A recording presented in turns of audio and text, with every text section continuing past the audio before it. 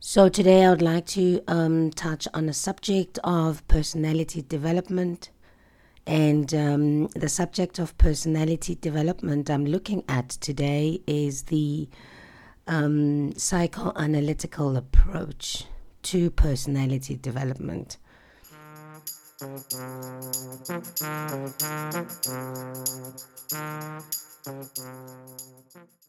Hello and welcome to Dumi's Daily Grind. My name is Dumi and thank you so much for joining me today. Here I talk about issues related to sobriety, mental health issues, spirituality, and my experiences generally when it comes to other topics such as mental health. And in general, I cover general topics that are related to life and how we experience life from the perspectives of psychologists, addicts, and normal people who are just living life as they know life to be. Now, many theories agree with Sigmund Freud that most personality development happens and is driven at the unconscious level of the psyche. Many practicing psychologists currently want to avoid being associated with the psychoanalytical approach, and it is no longer used in counseling spaces as much as it is deemed as outdated. However, it still dramatically influences the present psychology and counseling approaches. Some view Sigmund Freud as a prominent figure in the psychoanalysis, and others respect him for his contributions to psychology as a whole. He still has the reputation for having the most outrageous ideas about personality development. Now, in this episode, I explain the psychoanalytical approach to personality development by summarizing the key characteristics, the value this approach provides in counseling, and the current critiques against the psychoanalytical approach. Now, Freud theorized that humans were unaware of what drives their behavior, mainly because he believed that personality development occurred at the conscious level of the mind. The first of his theories was that we have life instincts called eros, which led through the libido, and we also had death instincts called thanatos, which were transformed into aggressive behaviors. The eros ensured the species' survival, while the thanatos represented each human's destructive nature.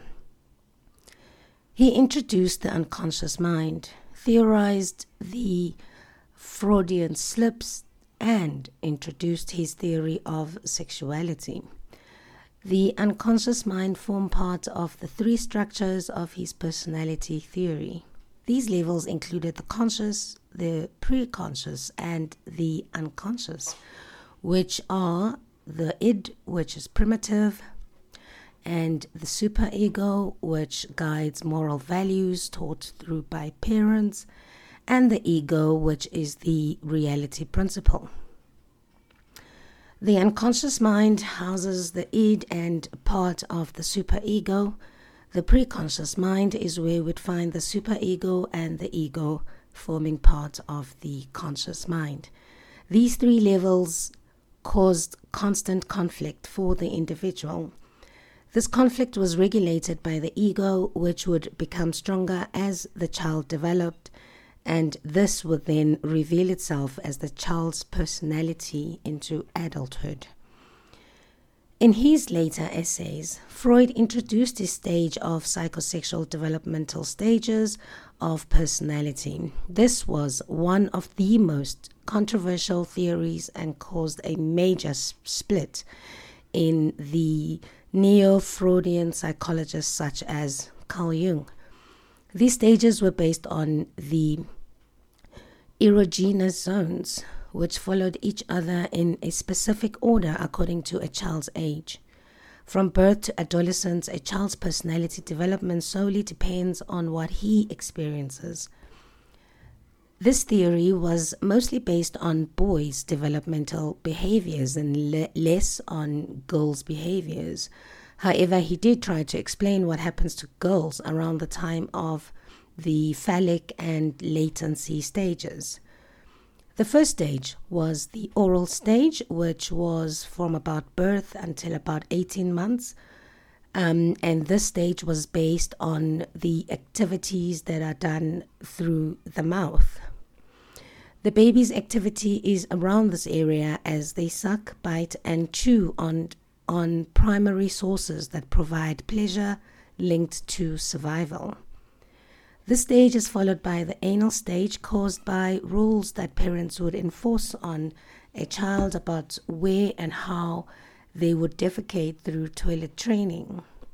These rules interfere with a child's pleasure from the freedom to evacuate their bowels at will. During the phallic stage, which is between 3 to 6 years old, moving to the genital stage, the child learns to start identifying with same-sex parents and unconsciously desire to possess the opposite sex parent. Now, sublimation occurs during the latency stage between the ages of about 6 to the onset of puberty, where sexual drives actually stop. The last stage happens during puberty, and the last psychosexual phase is called the genital stage. This is when, according to Freud, the resurfacing of sexual instincts lead to attraction towards the opposite sex. According to Freud, all these stages must be completed for an adult to have an ideal personality. If not, fixations would form part of a person's personality, such as overeating, smoking, nail biting, aggression, excessive competitiveness, and anal retentive personalities.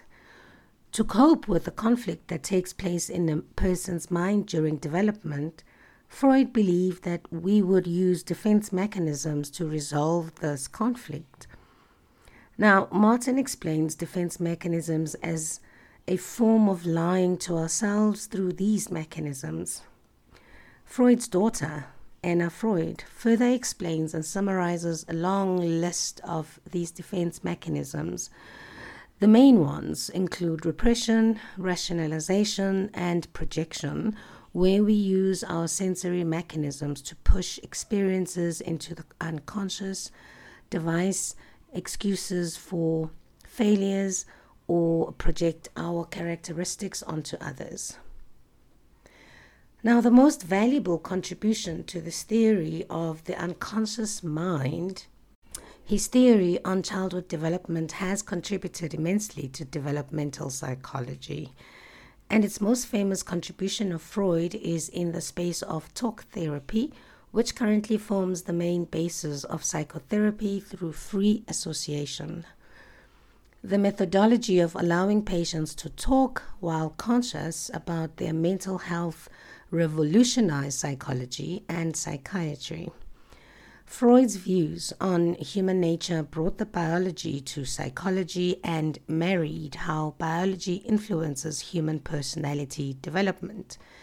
The attachment styles referred to during the psychosexual stages are theorized to mediate between biology and behavior. Now, in the counseling space, the psychoanalytical approach aims to achieve equilibrium and help clients fully control their harmful impulses originating from their unconscious. According to Summers-Flanagan and Summers-Flanagan 2015, also emphasizes the importance of reality-based principles that encourage adaptability, the development of healthy relationships, and the reduction in rigidity and perfectionism that adults may suffer from. The main application for the psychoanalytical approach are conversion disorder, anxiety disorders, obsessive disorders, depression, paranoia, and sexual perversions. Now, what are the current critiques that are labeled against the psychoanalytical approach? Now, Freud's theories have contributed significantly to mental health studies, research and practice. However, as one of the most controversial psychotherapists in recent history, his theories have also been criticized significantly. He placed too much emphasis on the sexual drives that led to specific outcomes.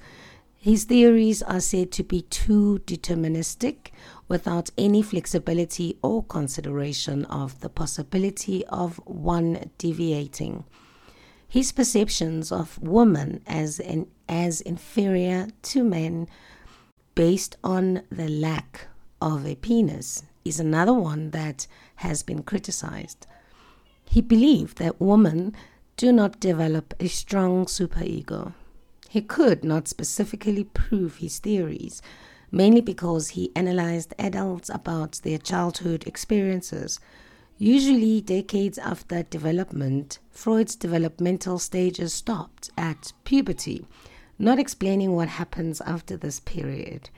This means that, in his own view, whatever happens before and including puberty remains who you will be for the rest of your life unless you receive his treatment to resolve the unconscious conflicts. The psychoanalytical approach is challenging, especially in Africa, where discussions about sexuality are unacceptable. His theory is also limited to nuclear family structures that may not apply in many other cultures, predominantly African, where the child is raised by the extended family and the community at large, creating attachment styles to other figures and not just the mother and the father. And finally, his theories have been criticized as too individualistic and Western. He did not consider how families and societies raise their children in other continents. Now, in closing, I'd like to say that Freud's conception of who we are and how we behave is no longer as useful as it used to be. His theories do represent, through his basic principles of the psychoanalytical theory, psychology as we know it, the most influential belief he had about the unconscious is cited in other personality development theories, and this is one of his key concepts. So at the moment, perhaps we should not dismiss him too quickly, but his theories are really questionable. And so thank you so much for joining me today, and thank you for listening till the end. I will see you next time with another episode of Season 2. Cheers for now. Lots and lots of love.